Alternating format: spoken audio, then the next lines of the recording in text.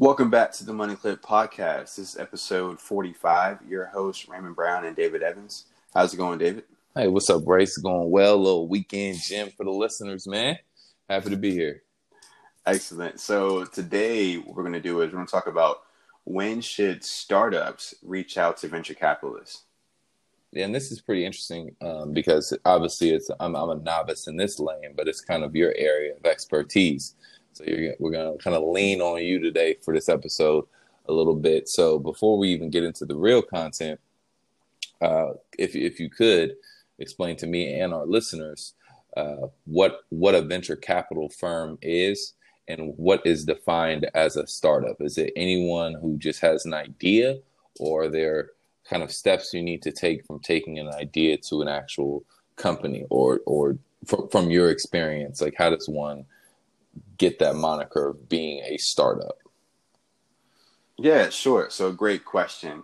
So just to make it really simple, venture capitalists are generally, most of the time, high net worth individuals. Okay. Who have a structure kind of set up like you'll have a few general partners and then a few limited partners. Now, generally, the general partners are going to be in charge. They usually only put maybe 1 to 3% of their funds up front. And then you have the limited partners who generally put up most of the funds for that particular round of funding. But their main focus is to supply funding to businesses that they believe have the possibility, like startups, to become the next biggest thing. And depending on what round of funding, they might raise more money to help that particular business go to the next level.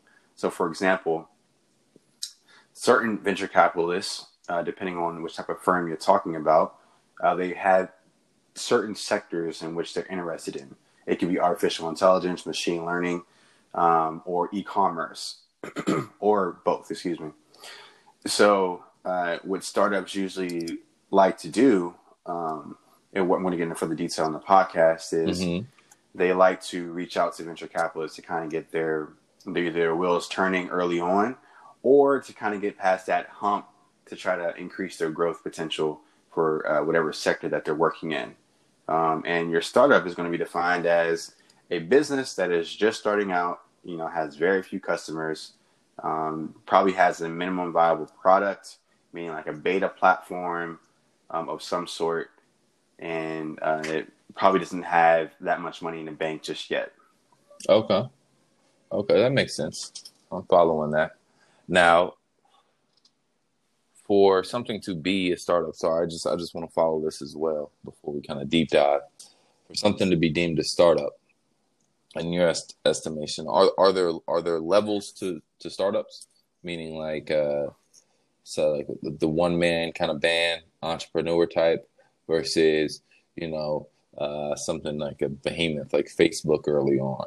Like, when does something become the startup? Is it just as soon as you kind of put the legality behind it? And then at what round of venture capitalism or venture capitalists being involved in a startup does the startup stop being a startup?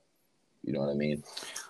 Yeah, sure. So there's different types of venture capitalist firms, and these firms, depending on what their focus is, they can either invest in the seed or pre-seed stage all the way up to a Series G, or even a Series B round, or which would be called, another term is a growth round.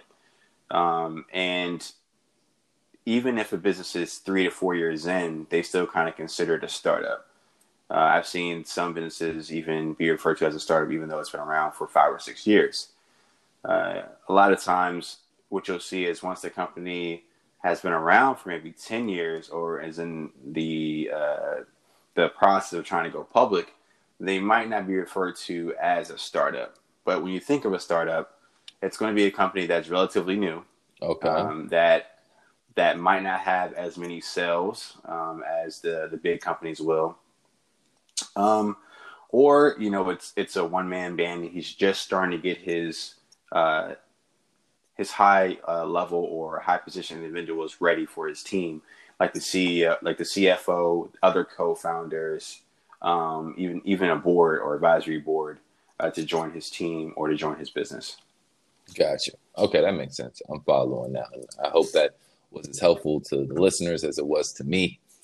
So now let's get into kind of, okay, so you're on a venture capitalist kind of radar. Okay, so what are the first thing I would ask is like, so what are you looking for? If you're the startup, what should you know about your company? Like, is it knowing that your product or your service is proven? Like, are you looking for a market niche, or are you saying that the funding from the venture capitalists will be what can make your product or service kind of a proven commodity? Right, and that's a very good question. So there's a lot of things you must consider, especially from just coming out and getting involved in being a business or a startup and wanting to get funding. You have to really figure out, is your product or service proven? And the only way to do that is to figure out if you have product market fit. And in order to find if you have product market fit, you have to have a product or service that the community or the market wants. And how do you base it? You base it off of metrics. Now, depending on the metrics will be dependent on whether you're offering a product or you're offering a service. Okay. So if you're offering a product, you are most likely selling that product at a particular price. And there's a lot of different numbers you want to consider when you're kind of creating that price. Is whatever price you're selling it at, does the market feel comfortable paying that particular price? And at the price that you're selling it for, are you really making any money? And what I mean, are you really making any money is what are your margins? Are you creating something that costs you $7 and you're selling it for $8? Or are you creating something that costs you $2.50 and you're selling it for $9? Right? Okay. And then from that point of view, okay, you're able to sell it at $9 and you have a profit margin of maybe 66% or so. Now, how much of that product are you actually selling at that price? And then from there, you can decide, okay, well, I know if I sell it at $9 and the margin is 66%, maybe I need to reduce the price to maybe bring my margins down to 44%. And as I get more recognition in the marketplace, I can continue to increase the price, which will match the value proposition for the customer, right? And then we're going to move over to software as a service. You can identify that as, well, we can't really say it's going to be users, right? But if you know that you have a lot of users, that means that people are attracted to your software as a service. Now it's up to you and how you describe your business model for you to understand whether or not you have product market fit. And that's going to be based off either advertisements. And then the more users you have will kind of be generated as customers, because the more they use a platform, the more ads are shown, right? Or you can say, we're going to use a dating site or a dating application. And through this dating application, we're going to charge users $30 or $20 a month to use this particular service. And the same thing, you have to also identify, does the market feel like what I'm offering deserves to be at this price? And if it does, what are my margins? And if the margins are what I'm looking for and are not breaking the bank, then maybe I can reinvest those earnings or that revenue and back into the business or the application to improve my technology or to improve my marketing strategy. And so those are the kind of things that you have to look for prior to even talking to a venture capitalist, will be my recommendation. Okay. Now, something else that I'm curious about.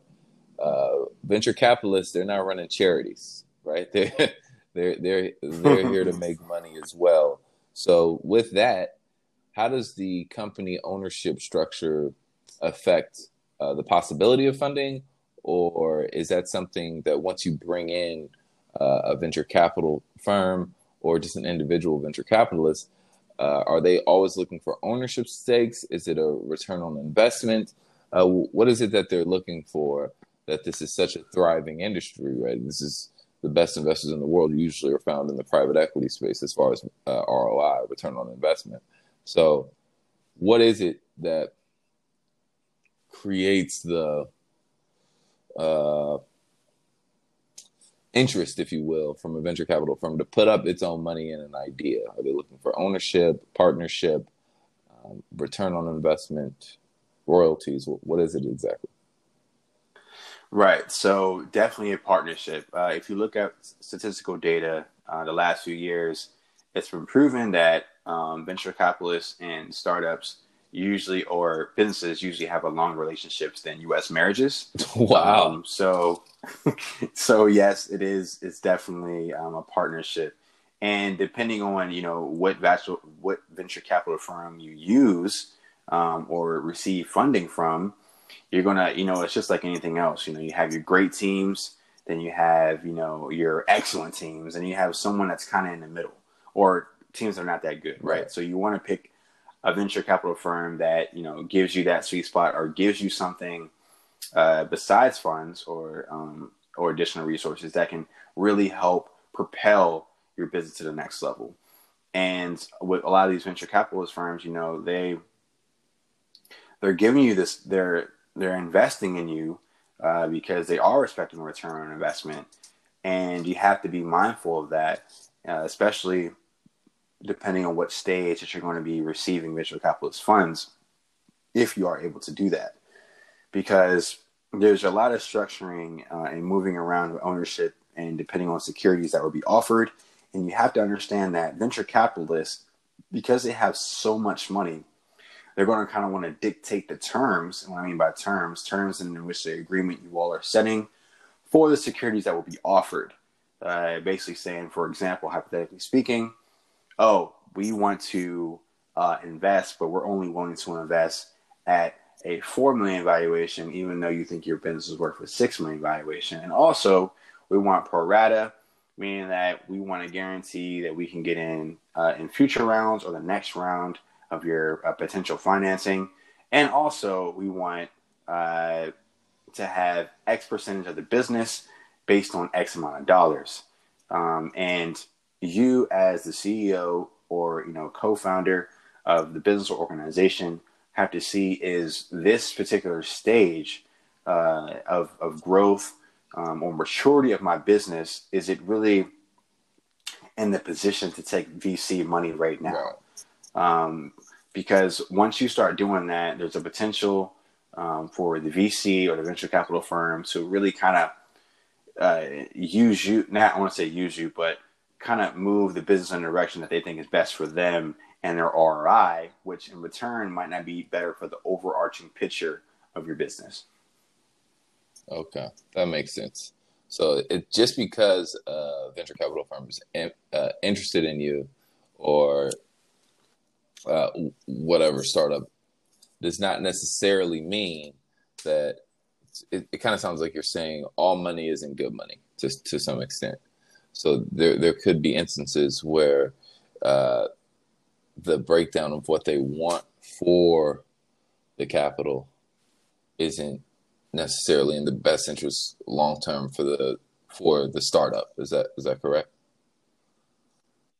Yes, that's exactly what I'm saying. Because especially when you're a startup, the more you can kind of bootstrap. And what I mean bootstrap means you and your co-founders and the founding members of the team, you all put your money together, maybe money saved previously at another job or another startup. You all put it together and start really doing some, sweat equity, really putting into your own business with your own funds to really, create that proven model without getting money from outside investors, or maybe even raise money through friends and family.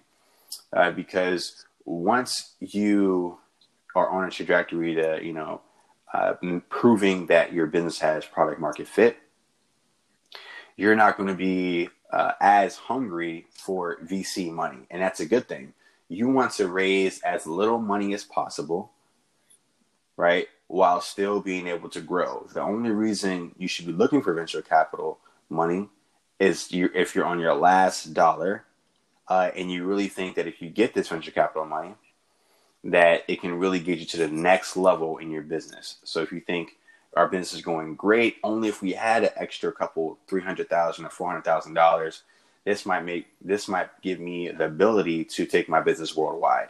And then from there, of course, you have to reevaluate the situation talk with all your investors to see if that's actually the best thing for your business. Okay, that makes sense. And last but not least, I would say, what does bringing on a venture capital firm or individual venture capitalist, it sounds like they're one and the same, but you can't just be a high net worth individual and be a venture capitalist. So I just want to make that distinction. What concerns would you have if you were investing in a startup in some massive fund? I'm going to name drop, like Sequoia comes in. Does that affect the flexibility of the startup?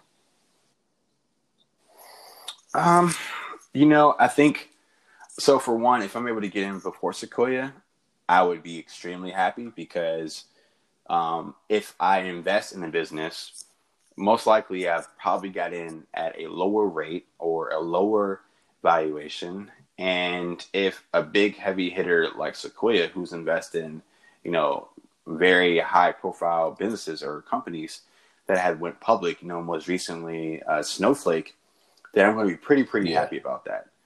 And I've known there's been a real significant correlation between Sequoia and technology startups and success. So if I knew Sequoia got in a business that I've invested in early on, then I'm feeling extremely happy and extremely confident. And I haven't seen or heard of stories dealing with Sequoia that played negatively for startups. From my research, not to say that hasn't happened, but typically if a VC is getting in a particular business, that could be a good thing. That means that business will have more money to grow their business. So it's really self-dependent. It's really dependent on the team, the foundation, how many rounds of funding they had, and what VC firm is investing. So all those different components are going to be relative to whether that business succeeds or fails or not. But to answer your question, if I invested in a company and Sequoia got in, I know that they're securing great leadership to help join their team and make sure that the money that Sequoia is or loaning or lending to the business is going to be returned 100-fold. Gotcha. Okay, so depending on when so you may not necessarily want to follow Sequoia in because you might be a little too late to the party and could get diluted as a smaller investor. But if Sequoia comes into a startup that you're already invested in, that's almost a net positive because it says that you're seeing something that overall market trend is also seeing in value in a company. Am I hearing that correctly? Yeah. So whenever a VC comes in, they're coming with millions and millions of dollars. So whether they come in if they come in before, then obviously the valuation is going to get pumped up, and your dollar might not go as far. But if you get in earlier, of course, there's going to be a sense of dilution because they're coming with millions of dollars. But what is, you're on the right track to success, or a higher percentage chance of success if you got in before they did, which will mean that particular business might get acquired or be able to go IPO, and that's what all early stage investors want. Makes sense. Okay, so it's similar to any other investing. Timing is still important. However, there are other factors when it comes to this that you kind of went over that can enhance or diminish what it means for venture capitalists and venture capital firms to come on board to early stage startups. Yes, you got it, David. And I was really glad that we were able to come together again today, and I can talk about something I'm really, really passionate about. When that's startups and VCs and being an angel investor.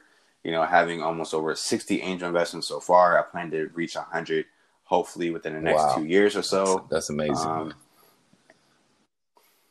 Yeah, and at least by that time, maybe 4 to 5 years have passed, and then I'll probably only have maybe 3 more years, and I'll have a couple more exits, and then I can start really getting into that role of being a VC, or hopefully, who knows, it might get picked up quicker.